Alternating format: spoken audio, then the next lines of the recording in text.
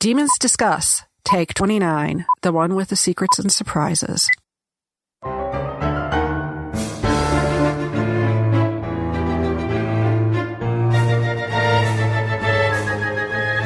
Welcome to Demons Discuss, the unofficial podcast about the All Souls universe and the topics that orbit it. We are your hosts, Angela, Jean, and Valerie. I am Valerie. Hello, ladies. With me is Angela and Jean. Hi, guys. Hi, how are you? Hey there, Valerie. What will the demons be discussing today? We will be discussing chapters 5 and 6 of Shadow of Night. Yay! Amazing. I like it. We're going to see the aftermath of Widow Beaton get farther into this journey. Yes. See the shit she stirred. Absolutely. Yeah. And have all of Matthew's secrets come tumbling out, or at least some more of them? Yes. Ooh. Yes. Mm-hmm. But first, let's start with some discusser emails, and I guess I'll start.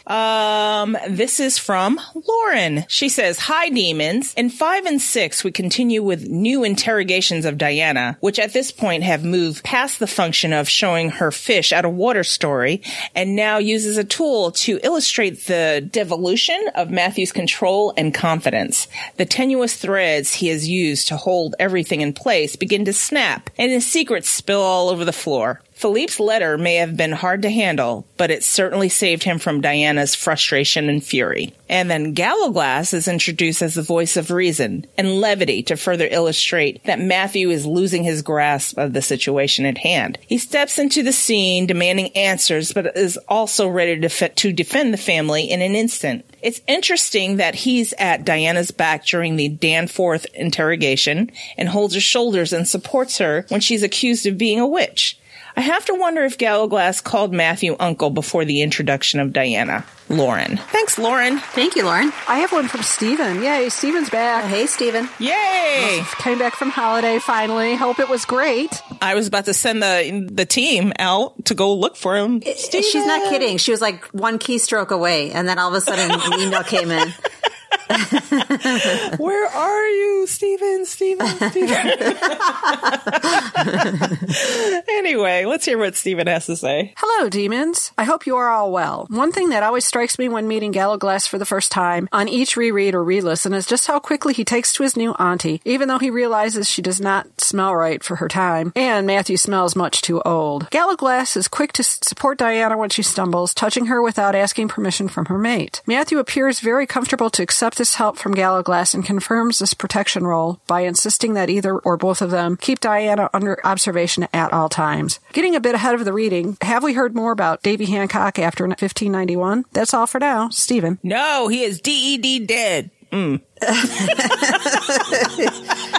But truth be told, we did hear more about him because Deb did tweet about Davy Hancock waiting for Marcus and Gallowglass to arrive in 1781 or 82, I think. Yeah. So, he survived the 1600s. He's around for at least 200 more years, but we just don't know when he actually meets his demise or how. Or why. Exactly. Oh, Davy. This read, I was like, man, I like this dude. I didn't pay attention to him. Totally overlooked. I agree. Yeah. I agree. Yeah. Really like this dude. Yeah. Go ahead. I was going to go off the road with Hancock, but we'll wait until we get to it. Okay. I have an email from Jody, longtime discusser, first-time emailer. So she says, Jody! Welcome! Yay! My first official discusser reply.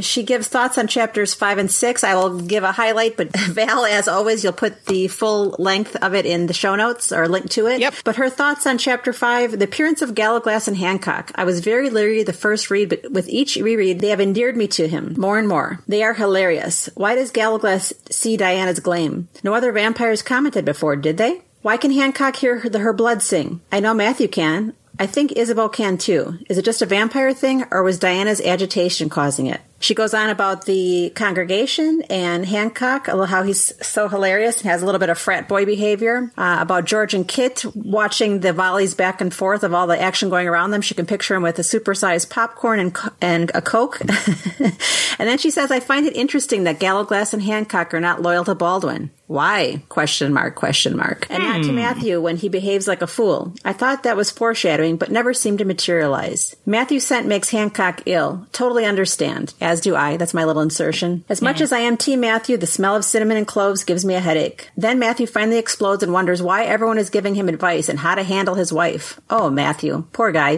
He just needs some peace and quiet. The parallels between Isabeau and Diana are also further solidified here. I love the strategic positioning when Danforth and Iffley and Bidwell arrive. The School of Night are so blasé about their visitors. She goes on to talk a little bit about that dynamic and chapter 6, and she can't quite go any further because her day is starting. But I do have to read this because my heart ached this time around too when I heard this quote. She says, "My last thought will be the one moment when my heart broke for Kit. Only Matthew can see what little good I have in me. Leave him to me, please." "I can't," Diana said. Kit truly loved Matthew and is devastated. But instead of acquiescing to Matthew's happiness, he turns into a jealous meddler. Ugh. Wow. Thanks for reading. Happy Friday, Jody. Welcome, Jody. Thanks for your inputs. Yeah, she really thought about that. Yeah, she did. I don't know. The Kit thing, though. No, he was a jerk all the way. But, okay.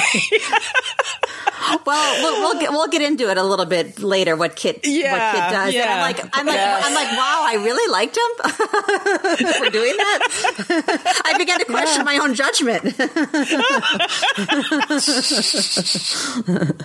Oh gosh! All right, so let's go into the chapter discussion, guys. All right. When we last left off, Widow Beaton had come and went after testing Diana, and Diana failing miserably. Beaton leaves Matthew with a warning. They all wonder if there will be consequences from this meeting. All but Diana. Of course there are. And she knew there'd be problems. Chapter 5 begins with everybody looking for a witch to tutor Diana. Kit and George were sent to Oxford to ask around and also to start making inquiries about Ashmole 782.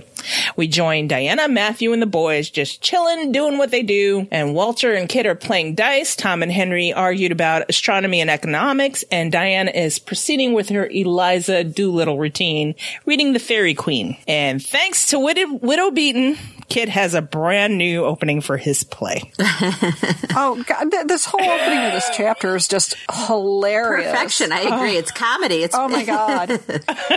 First he goes on about Spencer's Fairy Queen and then and how Walter mucked it all up. Yes. Suggestion. The meddling he did.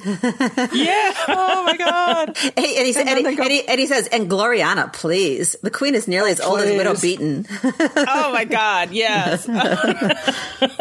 What a bitch. Oh, my God. He was just hilarious. And then he's like, yeah, you want to go help somebody, go help Will. He doesn't have any ideas of his own. Right. So, Jean, I wanted to touch on this. Kit says to Walt, "You're not my Faustus." And I seem to remember you saying Matthew was his Faustus. You want to expand on that a little bit? That's what I thought. It was ages ago when I started looking for quotes and whatnot, and working on teasers and started dabbling in Faustus.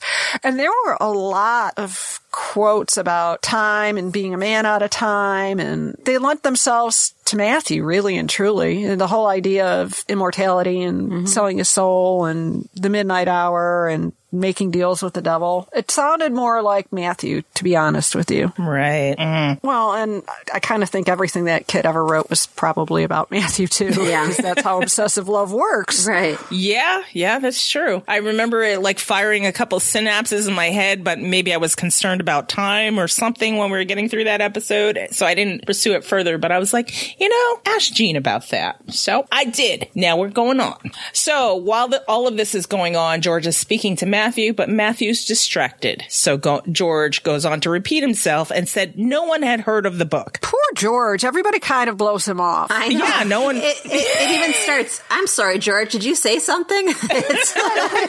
God, poor George Chapman. He's probably been talking all along. It's like, yeah, he mommed him. Yeah.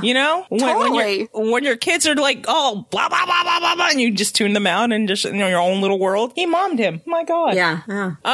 Matthew finally comprehends what George is saying. He goes to answer, and bam! Enter Gallowglass and Hancock. Yes, with the So crash. what did we think of this? It was quite an entrance. Yeah. Yes. I mean, the first time I read it, it's like, whoa, what's going on here? Yeah, who the fuck are these people? That was me. I'm like, oh my Yeah. God, really? I More? was too. I mean, yeah, you know me. I'm leery of everybody. So I was with Jody. I like, what? Who are these people? And how is this going to take a bad turn? Who are these guys, these precursors to the defensive line for the Dallas Cowboys? Right. I kept thinking like Apollo and Zeus.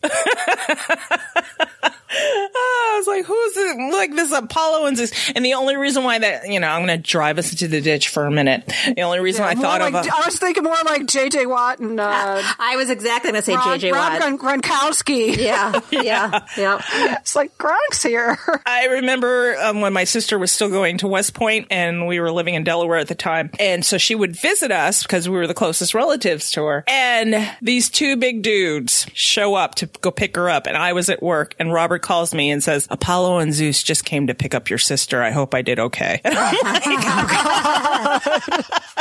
Yes. And they used to play football for Army and she wound up marrying one of them. So. Okay, I was going to say they really weren't named Apollo and Zeus, I hope. But, that's always possible with football players nowadays. Everybody's got such unique names. Yes. Yeah, no. Well, Anyway. as much as we have romanticized, I mean, because they are described as basically linebackers or football line, but we do find out, not in the story, but outside of the story in the fandom, that they were actually modeled after Rosencrantz and Guildenstern in Hamlet. Oh, look at that. Who knew one of them was going to turn into a romantic lead? Right? Or, the fandom would want that to happen. Yes. It hasn't happened yet. Let's not rush it. Yeah. Yes. Okay. So, based on our title, Surprises and Secrets, that's the first surprise. Gallowglass. Not only them in the story surprising the readers that, boom, crash, they're there, but that it's a surprise character for Deb. She hadn't planned on Gallowglass. Much like Hamish. Yep. And Gallowglass had his purpose as well. And everybody overlooks the fact that Davy Gam is a ginger, too. Yeah. A sarcastic redheaded one. A ginger Welshman. Yep. Yeah. I didn't pay attention to him first read. I didn't either. What really was wrong paid with attention me? to this way. I don't agree. know. I'd like to know. know. I could be Team Davy. I really like him. Yeah. Team Davy. Except Well, he's the other thing that I thought was really interesting that I never ever noticed before, he has a scent. yeah. He smells like spring grass in the middle of winter. Yes, he sure does. So I'm taking that since his cloak smelled like that, it was his scent. Since she made the point of saying, "Yeah, it's spring grass, but it's winter. What's going on?" I after you said that, I reread that, and it's got to be his scent because it is the middle of winter, and he's flicking off the water, and the water's not going to be full of spring dew or anything, so it's got to be him. Yeah. Which kind of is fortuitous. He has got. I mean, we know he's around for another 200 years, but if you smell like spring grass, you think that's something fresh, and you're vibrant. Yes. Alive. Or undead, as the case may be. Yeah. Undead. And the other thing I noticed on this read is the little gal that was waiting on them when Matthew disappeared from the pub. Yes. The besotted maid. Sounds like Miriam. She a little one with small the black hair. hair. Yes, exactly. Yes, it's like, is that Miriam? Oh, she would not have goo-goo eyes for Matthew. I know. But it's kind of funny that, the petite little black-haired sprite type. Yeah. Yeah. So Matthew disappeared. And then we come to the realization, oh, right. He existed in these times, but he got the existing Matthew got displaced by our Matthew. So Diana asks who these people are. Matthew says they're friends. Yikes. Really, Matthew? There's another secret that's going to blow up in about 3 seconds. Yeah. And everything was brewing. It was going like in a cyclone or a tornado because, as we discussed in our last episode, what were Walter and Matthew talking about? Knight's business, Queen's business, congregation business, and all this is going to come to a head. So something's going to hit the fan. Do you know what this chapter reminds me of? A hurricane churning around and around out in the ocean, just getting ready to come into shore and wreak some havoc. Yep. Yeah. Just building up speed. I mean, she notices the insignia of the Knights of Lazarus on Gallowglass and Hancock, and so that business is there. The Queen's business is there. I mean, it's just, I don't know. Yeah, it's too much for for something not to explode. But more business is coming because we haven't gotten the mail yet. That's right. Oh my God. Matthew breaks out into a sweat when the mailbag. He sighs of relief when it goes away. Yeah, exactly. So they notice her and they're like, whoa, she's no ghost. what's going on here? They notice her shininess, her glam. How do you say that? Glam, gleam, glam, glam. Her trilling witch's blood. Yeah. So Matthew did notice. Why is Hancock the He-Man Women Haters Club? Just gonna throw that out there right now. Matthew did notice her glam when she was sleeping, but I think that's when she let go, when she wasn't trying to hide herself from the world, when she wasn't thinking about it. Well, she was also spellbound. Yeah, but there's that too. I mean, but don't forget, ever since Lapierre, her bindings are loosening. Yes, but before that, I'm saying Matthew noticed it, and so they would notice it, even if it was dim or brighter or whatever. They would notice it. They bring up Berwick, of course, referring to the witch trials in Scotland. I think it was 1590 to 1592. But here's the interesting thing I hadn't noticed on a prior read, that the actual time they time walked was when was the date that Widow Sampson was arrested. Oh, yeah, because she was arrested on All Hallows Eve, and it's like, oh, well, wait a minute, as they're displacing time, that's going on. What was Matthew thinking? Right, he wasn't. I know. Mr. Oh yeah, it's quiet. It's like, wait, that's the day that this whole thing kicked off, dude. Right. And Hancock's all like, silly witches always causing problems. Damn women. And then Hancock brings up congregation business. And then Marlowe gets all interested and he's like, wait, you're a member? I'm like, oh my God, kid, here we go. Secret number 2. And Hancock's all like, durr, of course he's a member, dummy. You know? And then Gallowglass, knowing Matthew very well, is telling Davy to chill out, dude, you know. And then Diana gets a little judgy, as she should. And she's like, tell me you're not. Tell me you're not. And Matthew admits it. And here's where I'm like, damn it, Matthew. Mm-hmm. Damn it. And then there's Hancock going, hey, I like her deal. Secrets are okay, but no lies. Yeah. Can I get in on that? Yeah, I'd like some of that. He's kind of a trouble. He's like a shit stirrer. I like that. Yeah. And they go on to talk about the witches rounded up, including Widow Sampson, which you just brought up, Jean. Yeah. And they assume Diana is one of the accused. Matthew admits that Diana's his wife and his mate. Yes. Which, for me, I was like, oh, she's your mate? I was trying to figure out... I know on first read, I was trying to figure out the relationship to these people where he would admit that she was his mate or he was her mate or something like that. But what's even funnier is Hancock's reaction is, you dumped us for a chick? It's like, what happened to bros before hoes? Right. I didn't think, who are these people that he's saying she's my mate? But now on this read, I'm like, that's very, very heavy to admit or confide in someone that she's his mate. That says a lot. Yeah. Yeah. So here's that quote I know we've talked about before. Matthew de Clermont is mated at last, but no ordinary placid humid or properly schooled female ware who knows her place would do. Not for our Matthew. Now that he's decided to settle down with one woman, it had to be a witch. Now, we've never figured out what a proper female ware is. It's not Diana. You know that. Not process proper, of elimination. Not proper, not aware. Or not schooled, apparently, either. Not a placid human, either. Unable to be schooled. It would be her. Yeah. Yeah. Some people just like that. They like drama, man. And then they indicate they have much more to worry about than the flare-up at Woodstock. That, of course, the inquiring Diana wants to know. And then Matthew was first saying, oh, nothing's wrong. And then again, don't worry. Right. Damn it, Matthew. Damn it, Matthew. Don't worry, be happy. Boo. Just getting madder and madder at Matthew as we go.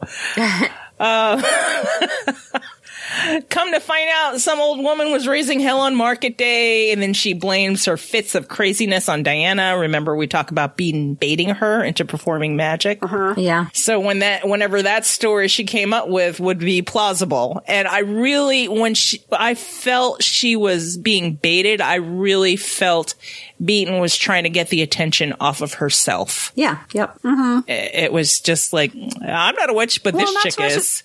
Yeah. Now I'm going to go fake an attack in Market Square and say, look, this witch attacked me, and nobody would believe I was a witch too, I would have been able to repel it. She doesn't even have to fake it, because medicine basically is viewed as witchcraft because she has rheumatism. I mean, that's all she has. And the kid that is accused, he's got sinus problems or his ears are plugged, and they blame it on, if anyone diagnoses it or cures it, it's witchcraft.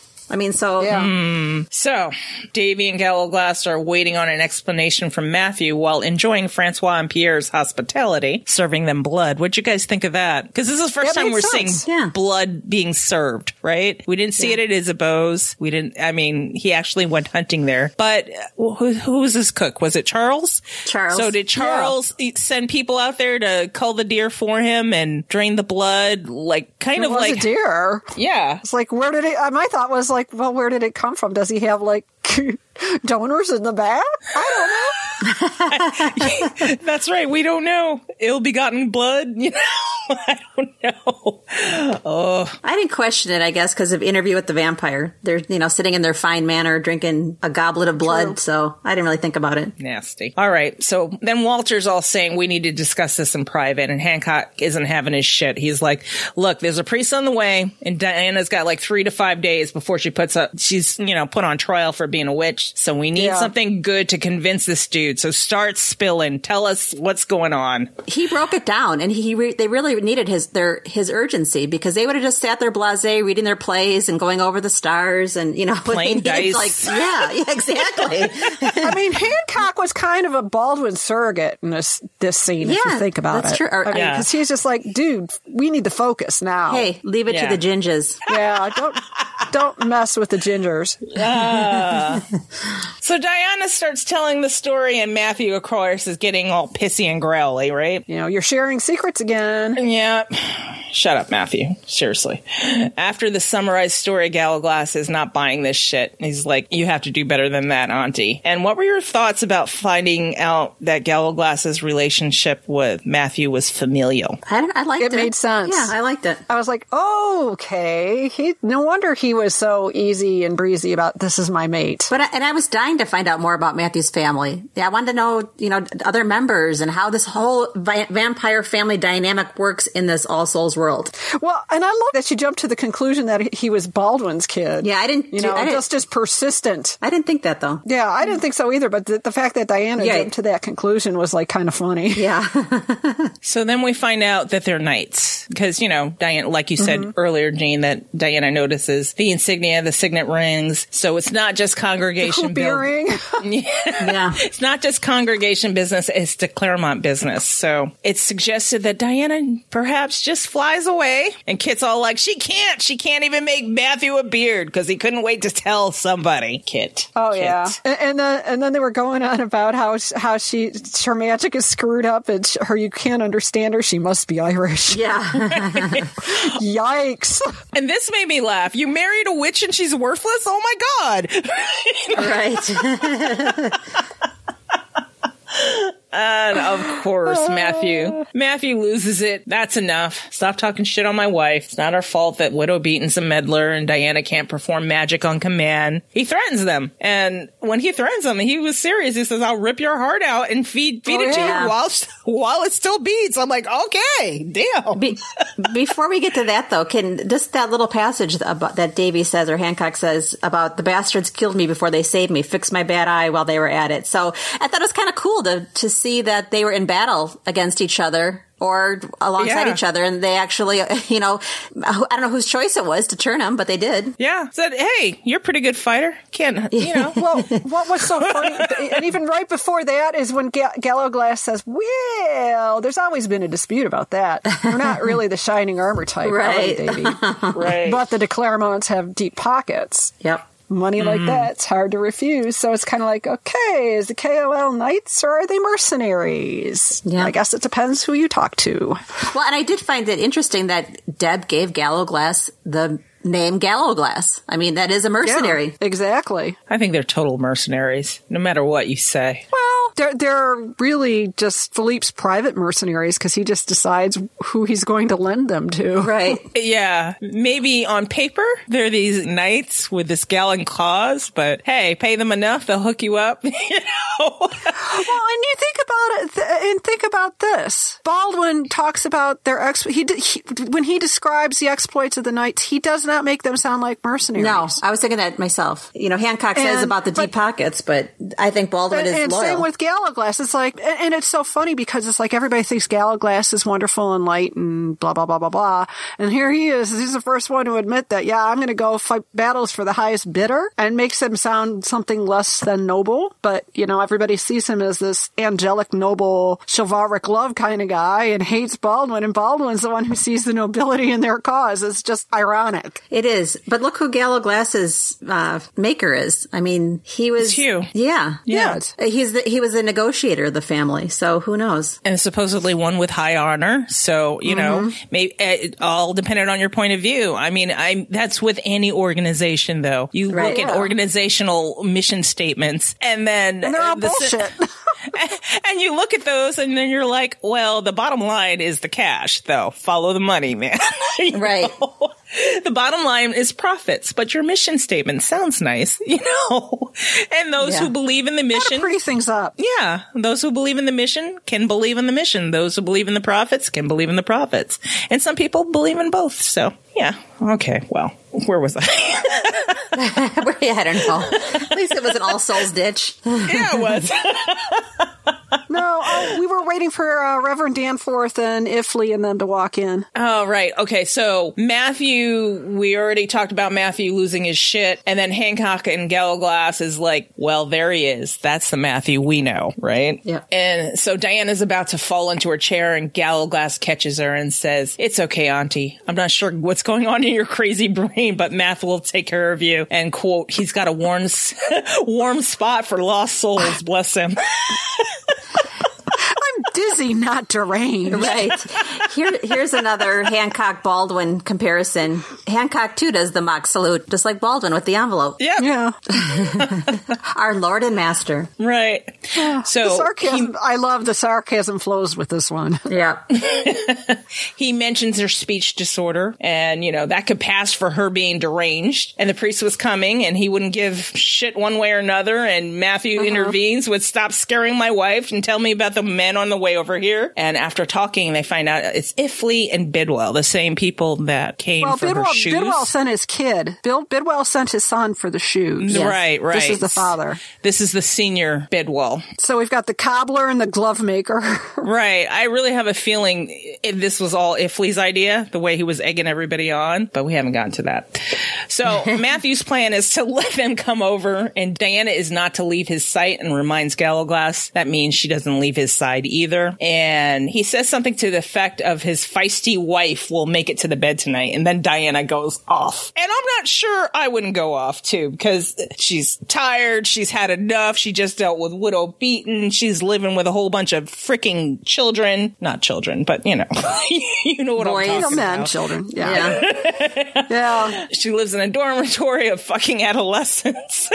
Yeah. And then she gets lost on her way to the bedroom, and I'd be like, you know, fuck you. It sounds like your job some days, Valerie. I know. That's it. That's my attitude. Fuck you people. I can take care of my damn self. I don't need you. Fuck. And then Hancock's like, she must be Irish. She's not Irish. If she was Irish, I would have understood her. Right. And Gallaglass laughs at her and says, hey, when we're done with this, we need to fix that accent of yours, because I didn't understand a thing you said. I know. And Matthew's just finally like, shut up.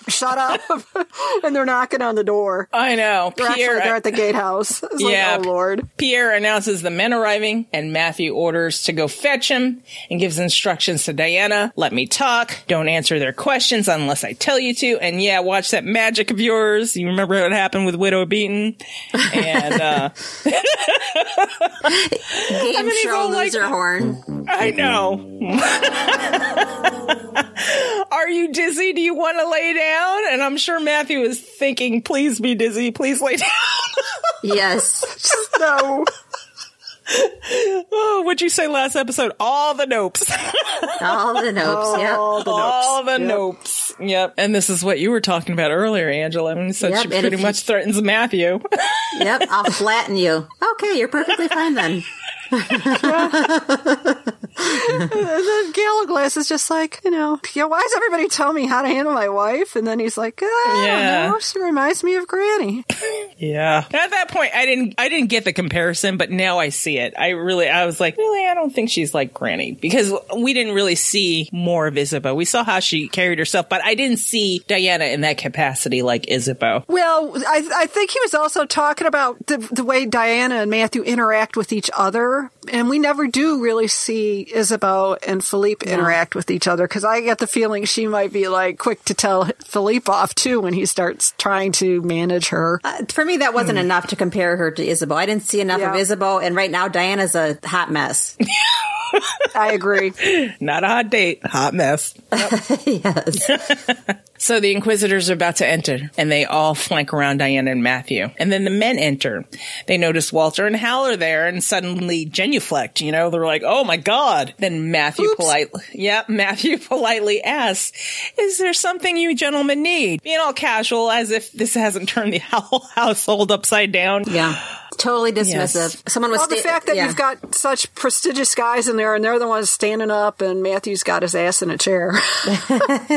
We know who's important in this room, right? And Danforth all bows, and he's like, "We've not seen you in church." And then the we were worried about you. Yeah, right. We thought you were indisposed. Yeah. Mm-hmm. And the story Matthew has about him taking sick in Chester. I thought it was appropriate that Matthew would be sitting. It's all for show. I mean, because you have Sir Walter and you have the Lord of Northumberland doing your bidding. So it's kind of like a power move. Yeah. No, exactly. And that's what's so funny about it. It's like you've got supposedly the outwardly some of the most prestigious people in the whole of the kingdom. And, they're... It's almost like Matthew's holding court. Matthew yes, Royden. Exactly. This guy that nobody really knows about, Matthew Royden, is like, God, he's holding court in his. Yes, exactly. Mm-hmm, mm-hmm. And he's also the one that's saying, I'm not bringing my wife to court. Oh, really? Please hang up and try again.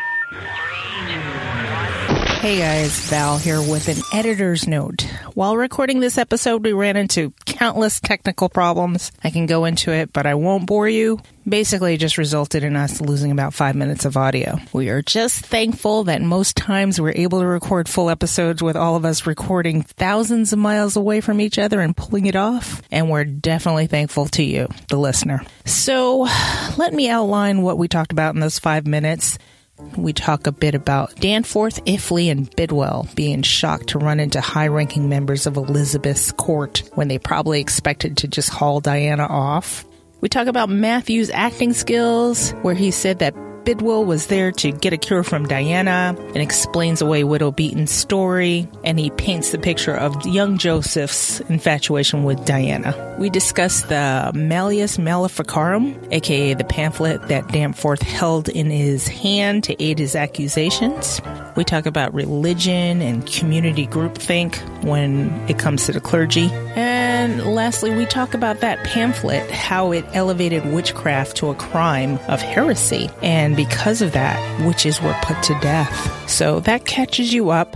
And here's where you join us as we're trying to figure out where we left off. Enjoy the rest of the show, guys. All right, where did we leave off? I mean, I heard you guys kind of babbling. Jean, you were saying that the Protestants were pretty humorless, and then I was going into about the Puritans, how that they were the Church of England wasn't serious enough for them. They didn't feel like it was pure enough from ridding all the Catholic doings, so they fled to the Netherlands in the 16th and 17th centuries. But you were right on saying that they were. And that's where we get Cotton Mather and Jonathan Edwards and the Sinners in the Hands of an Angry God and all that fun stuff. Yes. Ooh. You have bad brew of superstitious people running around with their fake news. Man. Which brings which brings us back to our pamphlet here, our witch hunting booklet, that Danforth and the rest of the bunch were waving around and about to recite from. Right. Yeah, and Iffley's been watching too much fake news. Yeah. If they had a fake news channel. He'd have it on 24/7. Oh my God. God help us if Iffley had Twitter. Oh my God, that'd be terrible. Anyway, like you said, Jean, Matthew's like, I didn't know you were smart enough to read Latin. Damn. Damn. I went to university. This whole exchange is just brilliant when you take it apart. It is. I don't know. This is the first read where it really struck me as this is really kind of funny and scary. And then your damn white animal shows up again. I know. Yes, Thanks. More white animals. I love it that he's like, oh, you know this book, you know? And Matthew's like, I went to university too. What's up, yo? And then they go to accuse her and start stepping forward. And, Matthew stops them. And he says, my wife has no difficulties in her hearing. You needn't come closer. Yes. Yes. I like that. Oh, look, it's a superpower. Wow.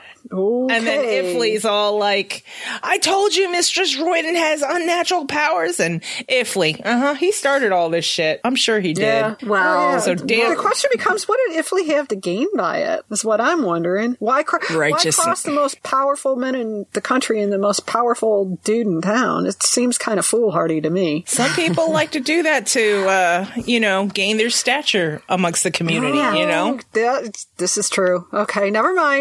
I'll just roll back from there. I know where we're going now. I get it. It became crystal clear. You beat down the biggest dude. All of a sudden you're number one or something. I don't know. Okay. Meanwhile, back at the ranch. No. Widow Beaton's path. Meanwhile, Kid is enjoying himself immensely. Of course. So they go to interrogate Diana, and Danforth attempts to do it. Yeah. Who taught you these things, Mistress Royden? He called down the hall because Matthew wouldn't let him get any closer. From whom did you learn your witchcraft? And here it starts. Diana recognizes this is how this garbage gets started. Here Right. we go. There's a pattern. Yeah. They start mentioning what Widow Beaton had said, and Matthew's about to rat on Beaton, said, you want to see witchcraft? Oh. And then Diana stops him. She's like, no. Kind of reminded me of, hey, when they go low, we go high. That doesn't always work. Yeah. Well, the funniest thing is, as this all unfolds, it's like, oh, she can't. She needs to answer your questions. No, she can't answer your questions. Da da da da da. And Matthew's whole thing is, I'm going to put on the show of her being the obedient, 16th century wife, and my wife can't answer questions without my consent. Yeah. And then it just devolves from there. Well, Ifley takes it that one step further, almost going over the line by then blaming it on Matthew. Yeah. Yeah, he's evil too. Right. And then at that point, Matthew's done playing games. He's like, you want to charge us? Go get some real authorities and get the fuck out. And everybody else what I love too is Ifley with the whole, there's more than one child of darkness, and look at all these strange books and instruments to conjure the spirits. And they're like, dude, it's math. It's geometry. Yeah. Yeah. Not magic, mathematics. Come on. I love Tommy Harriet. It's math. Yeah. Widow Beaton spotted a geometry text. Yes, it is baffling to lots of people, but even to this day. It's evil, but not the kind of evil you're looking for. Right. To this day, it remains an evil book. Yeah. Yeah. And Matthew assures her, after they all leave the house and Diana's just properly wigged out, Matthew assures her that no one wants him as an enemy. Not humans, not creatures. And Diana's all like, what do you mean? Because he told her that creatures and humans won't mess with him. And Hancock's like, those humans don't matter. It's just if they talk to the humans that do. Yeah. And then Gallowglass is like, what? You didn't tell her this either. And I'm like, I'm reading this. I'm like, tell her what? There's more? And we end this chapter with Matthew saying, they don't think I'm a vampire. They know I'm a spy. Damn. Oops. And then mailbag came up again. Yeah. I want to back up for a second, too, because when this is all going on, and now I'm always cognizant of Matthew's pupils, and they were large and glassy. So we're fortunate that he came back and that he didn't open up a can of blood rage on it. Yeah. Well, we had to get introduced to blood rage properly. Yeah. I mean, good point. If we're talking about writing anyway. Yeah. So chapter 6, we open up with the fact that she's Henry's reeling from this revelation that he's a spy, and the kid's like, we prefer to be called intelligencers. Doesn't he sound like exactly like just Miriam in that moment? I mean, it's like, it's exactly the way Miriam would answer a question to me. Especially saying tartly. Exactly. That's what made me laugh. It's like, shut up. I didn't imagine Miriam in my head. I just imagined him saying this because he wanted to be included. Yes. I don't know. It's like, the we. It's like, well, you know, I'm just as cool too. Yeah. Another bond I share with Matthew, you don't. That you don't, And I knew this about him and you didn't. And Hancock Chris is like, go away. Shut up. Just shut up, Kit. And then she brings up James Bond, right? I love that. That's one of my favorite parts. The hat maker? What? Oh my God. So I know you guys like really ate this part up, and he fills her up in the backstory of working for the crown under Henry's reign and his history with some of his other lives. And Diana's figuring out that as a member of the congregation, he wouldn't be involved in politics, but as a knight, he surely would. Right. And then he serves 3 masters. So, I mean, on first read, I kind of read all of this, but I didn't really take it in until this time that, he first worked on the crown under Henry's reign. So that got me thinking, wouldn't they know? Did Henry know what he was? He had to have, right? I think so. Yeah. Well, Elizabeth knows what he was, and Elizabeth knew what he was from being as a young child. Yeah, that's true. So, you're right. But I still think even in Henry's court, he was actually doing Philippe's bidding more than anyone else. I don't know did Henry really have a huge spy network? That seemed to be something that came up with Elizabeth. Yeah, I agree. First with Walsingham and then with Sly Fox. Yeah. I don't know. See, Henry, when you read about Henry, all you think about is his damn wives. Exactly. And he was more embroiled with and he was more embroiled with the Catholic Church, where that was already done with by the time Elizabeth took over and she had her intelligencers. And the funny thing was, he split with the church and everything, but it was more of a tantrum because the church he made was pretty much the Catholic Church without a pope. Well, because he's the head of he's the head of the Church of England. He is the Pope. And the thing of it was he never wanted to go quite as far as all the rest of the reformers. Insofar as from a doctrinal standpoint. Right. I mean, he'd never wanted to push things quite that far, and it was Edward and Elizabeth, and then I think the biggest problem was Mary in the middle there. The blip of the burning.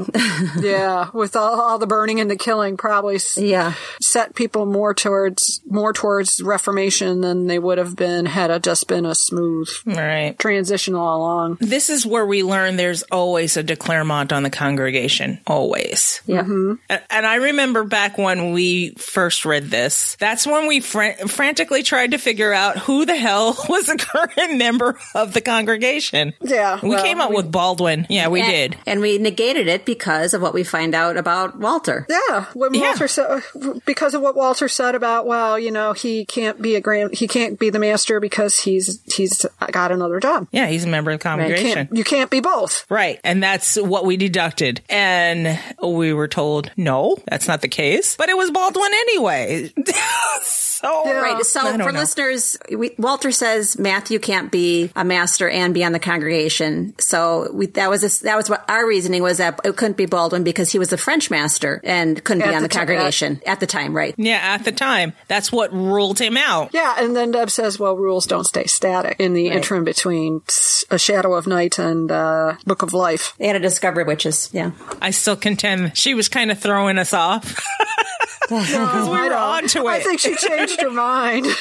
Because we were trying to figure out, there was all that, who's the de Clermont on the congregation and all that analysis we were doing. And we laid out a case. Well, she used to give us clues. Cases. She used to give us clues, didn't she? Didn't she say, you've met him? Or I said, she did. Who do we meet? And what do you mean by meet? Like, we meet Godfrey, but we really didn't meet Godfrey because he's dead, but you did mention him. So is that meeting him? And so we were like going round and round. Yeah, well, the other thing was we met him. You met him. Who met him? The reader met him, or the other character Diana met him. Right. I think that was another big hair-splitting trail we went down, too. Hey, we had 2 years. Right. We had a lot of hairs to split. I know. We had to entertain ourselves somehow. Yes.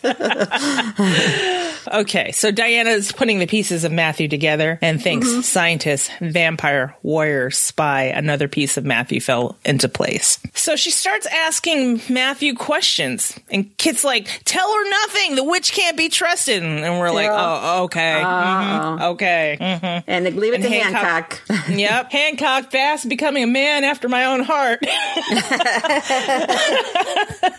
Probably having experienced Kit do shit like this before. Yeah, Like, I was going to say, this seems to be like Kit's general method of operation. MO. Yeah, exactly. What have you done, Marlowe? And Kit's like, well, rumors were already swirling around, so I just helped them along. Just don't set us on the fire. Petrol, excuse me. Petrol. Right, on the fire. right. And then he rationalizes his choices. Look, if this business gets around, she'll be the death of us, and I'm duty bound to tell the queen, blah, blah, blah. Now, Hal is saying... He blames it on the congregation because he was worried that they were going to come down, and he goes, how did I know Matthew was on the congregation? Which is true. I mean, that's kind of... Yeah, this is true. This is true. I'll give him that. And now Hal is saying, quiet, Kit. Okay, a little bit of empathy is coming out for me. And it's like, damn, when Hal has to tell you to be quiet, damn, your life has changed, dude. Yeah. He pretty much says that. Ever since she came around, you all have changed. Walter, you're half in love with her, and Hal, you treat her like a sister. And yeah, I felt a little bad for Kit here. And then he ruined everything. We were happy before, and then we were like, well, Matthew wasn't happy. Matthew wasn't happy. Aww. Yeah. Which is really very perceptive tidbit dropped in there. I mean, because that's just like 3 words, and it's so easy to just like skip over that. Yeah. And it just opens up this whole world of, God, what exactly does that mean? Then he begs Diana, leave him to me. This is where that quote came up. Yeah. Leave him to me. I just felt the desperation. Like, I can't. Maybe because I listened to the audio. I just felt the desperation, and I felt badly for him. I mean, all things aside, I felt badly for him because it was just someone aching. Yeah. All poetry flies from my mind when he's gone. It's like all he's got is his poetry and Matthew. Ugh. This had to be a big knife to the heart when Matthew stands firmly by her side, and Kit pretty much melts down, and he's like, you would have her over me? And then Matthew's like, in a heartbeat, get out, out. Damn. Well, yeah, and then it doesn't help that Diana decides to put a little salt in the wound too. It's like, well, if my affection for him's forbidden, so is yours, right? You know, and points out the whole, you know, you can't love another man in this day and age. It's just not done. Well, and being also creatures. If a witch can't love a vampire, a demon can't love a vampire either. But when she said that, I was like, oh man, burned. I could picture like the audience at the Apollo. Oh, right. Oh, snap. Right.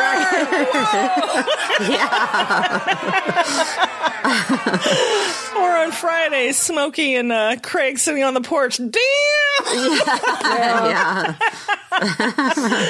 Oh my God. But yeah, the betrayal. Oh, he felt. Man, and you know, get out of my sight or there'll be nothing left of you to bury. Ouch. But then I did think, I'm like, he did go upstairs and go to bed. He didn't go back to his own house. So there they are sleeping over the same thing. Well, maybe the landlord kicked him out. That's true. Yeah. Good point. But wait, there's more.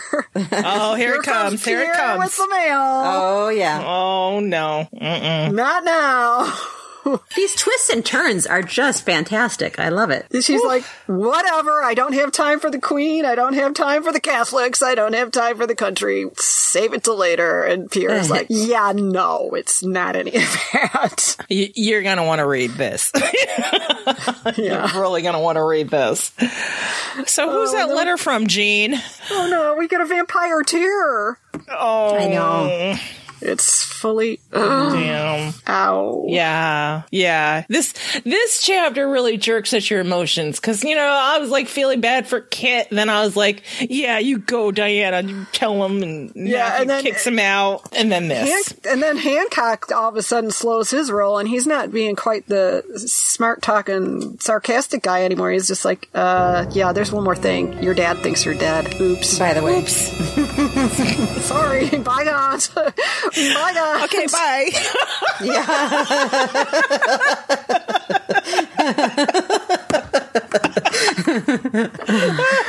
Better be on your way. See ya.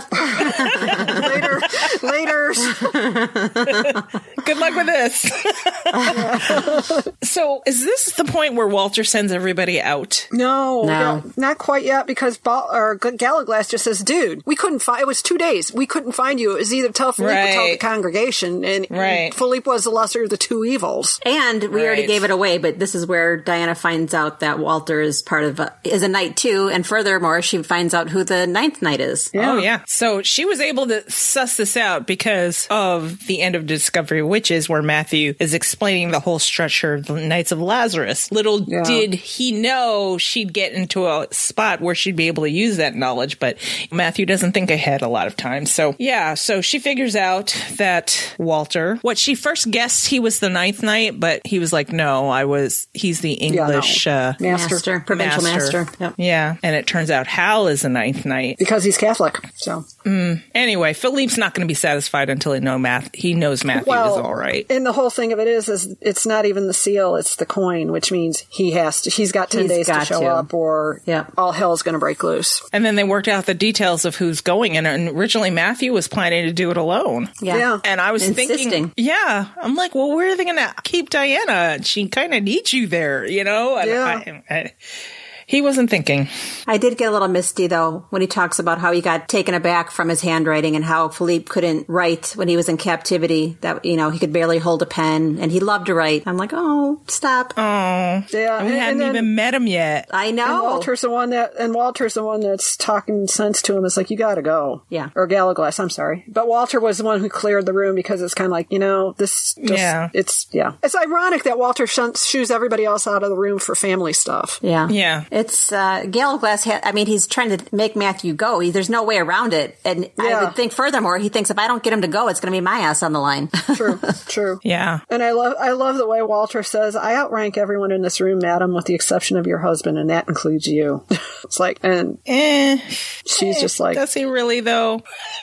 Right. I mean, not seeing that she's the spouse of Matthew and he doesn't outrank Matthew, so I would think, again, by proxy, not. Yeah. Well, on the other hand, Walter does stand up to the Queen of England, so, for Diana to think that he's not going to stand up to her, that's like a real stretch. Right. So after all the volleying back and forth and trying to figure out where to leave Diana's trying to tell him, hey, let's go to London. We can get lost in London. Little did she know. But let's not go into that chapter yet. Yeah. They figure the best course of action is to plan to travel together. Yes. And I guess the boys are all packed up to go to Oxford. They're taking Kit with them. Hancock pretty much assigns himself to make sure Kit doesn't cause any more drama. Good luck with that. Yeah. And then Matthew goes on to explain the dynamics with his father and pretty much schools her on trying to handle him. And as usual, he never gives the best advice. Well, he doesn't give the best advice. He doesn't give the best advice. And Diana doesn't have the right mindset either. She's like, well, he's got to accept me. No, he doesn't. No, he doesn't. No. And her last act, well, she makes an entry in her commonplace book. And her last act is to take her commonplace book to the library, store it away, and she packs it with rosemary and lavender. And she remembers it's something Sarah used to do for remembrance. And I forgot what else it said. A note of caution into love spells. Right. There you go. The lavender was for caution in love spells. And this is where we get our other Hamlet reference about the rosemary for remembrance. Yeah. Yes. So we end it with Diana saying, wish us luck, Sarah. And that is the end of this chapter discussion. Yay! It was a good chapter. So now we're on our housekeeping? Yeah. I think so. Let's do housekeeping. Housekeeping. So who's going to start? Okay, this bit of housekeeping is from our Facebook group, and one of our new members, Andy, says, my basic thoughts on Gallaglass is that, A, I kind of want the series to cast Christopher Hyjiv to play him, even though he may look old for the character, but God bless makeup artists. B, I wish we could have more stories about him. Personally, I would love to read about his perspective on watching Diana grow up. And C, I picture him as this guy would see in a bar, surrounded by friends, flirting with girls, and starting fights just for the heck of it. And even knowing he's not the type of guy I would like to date, I would have a crush on him. Sorry, Matthew, you're still my number one. Thanks, Andy. This is really a fun little perspective. Thank you, Andy. Yeah, it was fun. And I agree with her on C. He is the one that's going to flirt with all the pretty girls and yep. hell raise, at least in my head. Okay, so mine is also from our Facebook group, from Catherine. Catherine says, Gallowglass blows in like the bracing north winds. From this moment on, nothing is the same. He is the north wind, strong and true, a character I would love to learn more about. And I think that's the common theme about Gallowglass. Everybody wants to know a little bit more. Yeah. I would agree with that. He has struck a chord with many of the ladies. All of I the agree. ladies. Strong and true, too. Yeah. The ladies. Angela, what do you have? I have food for my heart. I have a 5-star iTunes review. Yay! I get to live another day, but this is one of the last ones for right now. So someone's got to go in there, give us a 5-star review so I can keep living. But this says, this podcast is the best. 5 stars by Vegan Jilly. These ladies are fun, funny, intelligent, and witty. They share some seriously insightful perspectives and fascinating information about the All Souls universe. I've been an AST fan since 2011 and read the trilogy countless times. Yet, after binge listening to this podcast over the weekend, I cannot wait to reread the series yet again with all the new knowledge and perspectives I gained from this podcast. I just love it. Keep up the excellent work, ladies. Aww. Round of applause. Thank you. Really, really good. Thank you so much. We appreciate you guys. All right. So save it for the show's coming. Ready? Woohoo! Yes. Ready. Okay. Save it for the show. Save it for the show. Guys, save it for the show. This episode, save it for the show. Brace yourself, people. Baldwin casting. Go. Go. Oh, well, they saved the most anticipated for last, and it was a big red letter day. Yeah. At least he has been cast. I mean, there was almost as much excitement about Baldwin as there was about Matthew and Diana. I think so. Maybe it's because we realized it was the last big announcement for the season. Yeah. I don't know. Maybe it was because everybody was really eager to see who would get cast. Yeah. Maybe it was because Deb teased us about it for 3 months. Could be one of those things. Maybe. evil Deb. Well, and even a Discovery of Witches TV was, baiting the fandom by saying... they were baiting us. with the description, fond of war, women, and wine. Guess who's going to be cast as that character? And didn't even say Baldwin, which obviously... They were taunting us. Yeah, there was it's some Baldwin. cruelty involved there. Yeah, I think so. So was cast. We shall see. Tristan Gravel. Is it Gravel? Gravel. Yes, who is primarily a Shakespearean actor, mostly theater. Gotta love that. Royal Shakespeare Company, and he has a delicious voice. Very delicious voice. I've not heard his voice yet, because I haven't either. I frankly feel like that first picture they shelled out was unfortunate. Oh, the one that was taken on set? Yeah. With the dyed red hair? Yeah. I take full blame for that because I said he needed to be copper-colored hair. Tristan apparently is a brunette, and there's some lovely pictures of him as a brunette, so... Yeah, we'll post those in the show notes. I'll take the fall on this one. I'll take the hit. It was a bad angle. I think hair dye. I think the whole idea was to try to make him look intimidating, so it was angled up. But yes, that's never a good angle to shoot anyone from. It just does. It never. It always sounds good in theory, and it never works in practice. Unless you're stick thin, bad. And bad even angle. then, my one friend who's a photographer prefers not to shoot from that angle because it's just no. But it sounds impressive. Teresa says no. It sounds very, very impressive because Deb is going on and on and on all over Twitter about it. So Deb says he's sexy. Woo, hoo, hoo, hoo, hoo. We'll see. Hey, as long as they write him sexy and as long as they give us the complex kind of mysterious Baldwin that we get in the books where, God, you don't know. He's the anti-hero. Yeah. He's the sexy anti-hero in this story, and I hope they keep that. I don't mind getting more of his perspective or backstory or have I'm never going to argue with that. Yeah. Just don't turn him into a... Just don't turn him into a dick. Right. Yeah. Because enough people already did that. Yeah. Yeah. I don't know. It might turn out good for him because, Vampire Eric was kind of a dick in the first place, and he was my favorite. You never know. That's true. Oh, God. Yes, that's true. Good point. Eric. But then again, my taste runs to the delicious asshole anyway, so... Okay, that just sounded wrong. that sounded wrong. Oh my God! She didn't mean it that way. Oh my God! I know. You guys are the ones who took it. You guys are the ones who took it that way. There's sometimes, I mean, like Eric, he can be a real asshole character, but it's just like, God, there's something about him. Right, but not delicious though. Let's not use that term. There's a right way to be a gorgeous asshole, and there you go. Better, be a plain old asshole. Yeah, because delicious asshole wasn't sounding palatable. There's a fetish for everyone. Okay. Oh my God. Male romance. You should know. It's so great. Not that they were saying that Baldwin's part of it. Well, but then again, Fernando, who knows? There are some fanfic I'd like to see. Now we are driving out of Jean's head. Out of the ditch. Yeah. We're out of that dirty water ditch. Okay. Oh my God, what happened there?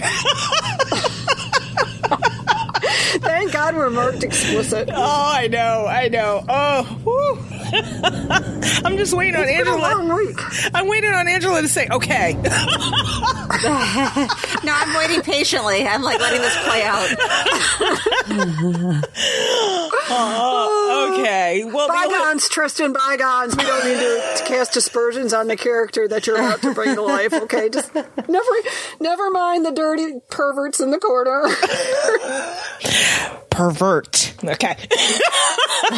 Right. Oh, let's talk about Miss Cougar over there in Marcus. Oh my God, I'm gonna fall in love with him. I really am. Save it for the show for another day. Oh, I will. I think I will. Are you verklempt? Every shot I see of this dude, I just have to keep thinking, this is a child. Very sexy. He's your son. He's your son's friend. Yeah. Okay. Whew. Now I'm back to where I need to be. All right. Okay. Sorry. That was a different ditch we just drove into, people. All right. We're backing out. And the only thing we have left is last thoughts and things we can't let go of. You're welcome, Angela. Yay. Thanks, Angela, for staying out of that.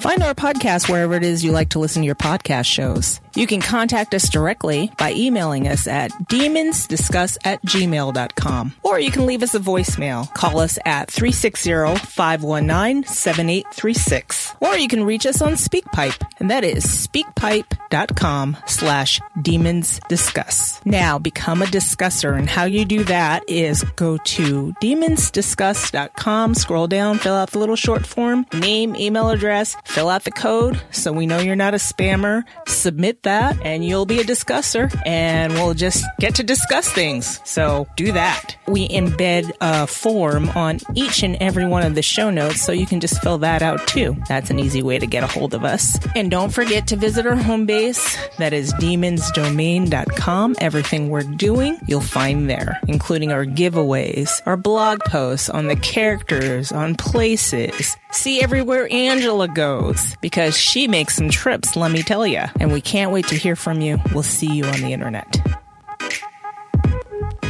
Oh, my last thought actually has to do with the chapters that we just finished. Okay. I find myself wondering, why did Matthew call that coin a test of loyalty? To me, it seemed more like a test of obedience. I agree. I don't think that Philippe ever questions the loyalty of, doesn't question the loyalty of his children. I don't think that occurs to him as much because he is very careful on how the children he chose to make. But I don't know, I guess it says more about Matthew that he chose that word, and I wonder why he wonders whether he's loyal to his father. Yeah. It's a weird word to use, I think. I think now that you bring that up, I think he would bring, it's part of his self-loathing, because I feel like he still doesn't consider himself part of Philippe's family, right? Yeah, I agree with you there. I think it says more about Matthew than it says about Philippe, probably. Yeah. So loyalty would be the best word for him to use in his mindset, because he would be loyal to Philippe. He has a familial obligation, of course, because Philippe is married to Isabeau. But I feel like he feels he is not as accepted as the rest of Philippe's children. And Philippe, of course, goes on to prove him wrong. However, I think we need this coming up, the meeting with Matthew and Philippe, to work that shit out. So I don't know. That's my interpretation of it. If he uses the word loyalty, to me that implies knight's business. If we use the word obedience, that's more familial to me. And so what sense was the coin used? I mean, as his father, right? It was more familial. So I agree. Exactly. And I didn't necessarily get the sense that Philippe sent those coins to just random knights that was something used to call a family member home rather than a knight. Right. I mean, maybe that's Matthew in his own head choosing to compartmentalize. It's like, well, he's calling me home just because he's got something for me to do, and he's more denial. It's like, denial's. Even though Gallowglass just told you he thinks you're dead, or Davy told him he thinks you're dead, dude. Yeah. Sorry about that, but what were we supposed to do? You're dead, and he won't rest until he sees you or he's found your body. Well, here's what Gallowglass said. Here's an interesting quote from the Book of Life when they talk about when Baldwin is saying, "You saw Philippe," and he said, "Yeah, in 1590." And he said, "We did. Philippe was alone that winter. He sent a coin and ordered me home." Matthew said, "The declarants present understood their father's private code. When a command was sent along with one of Philippe's ancient silver coins, the recipient was to obey without question." Mm-hmm. So there's that word obey. It's not really loyalty, although maybe he used the word loyalty because he said Philippe loves tests, and you're really not testing someone's obedience. Well, I guess you could have tested someone's obedience, but loyalty worked in that instance. Well, you were certainly testing Gallowglass's obedience every time you sent it to him because he wouldn't pay attention to it because he refused to go to France. Right. So. Might be one of those things that aren't, mutually exclusive. They're being part of the family requires loyalty because they're not made, they don't procreate. People choose them. In the case of Benjamin and Matthew, there's no loyalty there, even though there's a family there. So, Benjamin. Yeah. Okay. Jumping ahead. Angela, do you have anything? Last thought, kind of, that we're a small but mighty group and have a little following on Facebook. I mean, on Tumblr, and we follow others. It's a pretty nice environment, pretty laid back. But I was thinking, and I talked it over with you guys, if we get to a magic number, we might have a Tumblr only giveaway. Yay! I love that idea. Yeah. So what magic number are we talking about? I think we'd like for that magic 782 number. That would be a grand idea. Yeah. And where are we at now? We are, I don't know, maybe 650 or so. So we have a little bit of work to do, but I don't know. Every day we seem to be collecting new followers, and we follow other people as well. So it's not something that's exclusive where we don't follow back. But if you are out there and active in the fandom, let us know and we'll give you a follow. But that'd be good to have a Tumblr exclusive Tumblr only thing going. Yeah, Tumblr's not like Twitter. Can actually have full on conversations. Right. I mean, we don't follow like that on Twitter just because if we followed everybody that followed us, I'm pretty sure our notifications would be ridiculous. Yeah, and our feed. We'd never see anything. Yeah. Totally. All right. So my last thoughts. Oh. What's your last thought? By the way, Happy New Year, everybody. Yay! Yes, Happy New Year. What an odd idea. What an odd thought that it's going to be the new year when we publish this deal. Yeah. All Souls Con. That means All Souls Con is coming faster than we think this year. So we're going to have Laura on with us in an episode pretty soon. We're not going to just do it on All Souls Con. We're just going to have her join us as a fourth. We can do a chapter episode with her, and I've already talked to her. She's going to do it. And then maybe we can talk about maybe we'll talk about All Souls Con, and maybe we'll have an announcement. Who knows? Yeah, maybe we'll get some insight into what we're doing this year and what others are doing this year, and presenters and everything like that. Who all is going to be getting up into some mischief with us this year? I don't know. Well, our vampire scientist may be back. Yeah. Team Absinthe may ride again. Oh, Lord. That's scary. Well, we got 8 months. We got 8 months to get ready for that. Right. Googling Absinthe Philadelphia. Okay. Oh, there's Vieux Carré Absinthe. Oh my God. And? We're going to have to try it. And there you go. Yeah. Mark it. By Philadelphia Distilling. Let's do it. Yep. All right, I've committed Okay. us. Look, we've recorded it. It's done. Yep. Oh, so the thing I can't let go of, and I wanted to clarify what I said in our last chapter episode, where I was kind of being an asshole, but I stand by my assholishness. Is that a word? Yes, it is. It is definitely a word. When I said that the fan entity I was talking about only tweets and they don't really add to the conversation. And, I'm not taking away from that. And I feel the need to explain myself. It's just when you only tweet what everybody else is tweeting, how are you adding to the conversation? And my point I think I should have made then, this entity purports to represent an entire country.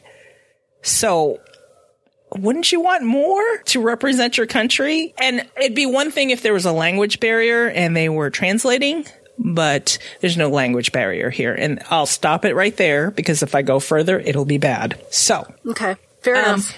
Fair enough? Fair enough. Fair enough. So that's me still being an asshole, but kind of clarifying my assholishness. Yeah. Yeah. And that's it. Join our Facebook group if you want deeper conversation or shallow hilarity. Yeah, there's a lot of shallow hilarity going on there. We are demonic discussers. And what's the word, girls? Fucking fire Drake. Yay! You guys did it almost in sync. More so than our clapping. I know. As we always say, we're not looking for numbers. We're looking for people who truly like the podcast, listen, want to hang out in our lounge. It's pretty much what it is. It's a podcast lounge. It's not something that's got to be super serious. You can ask serious questions, but it's very light, fun, easy breezy, and you can meet other listeners. Yeah. Yep. Come join us. Have some fun. And I will put the link in the show notes. Holy crap, Gene, your dogs are going nuts. Squirrels? Or Al's home, one of the two. All right. Anyways. That's it, you guys. You ready to say goodbye? Yes. Bye, everybody. Goodbye. Goodbye. Demon kiss. Mwah. And we'll talk to you next time, audience.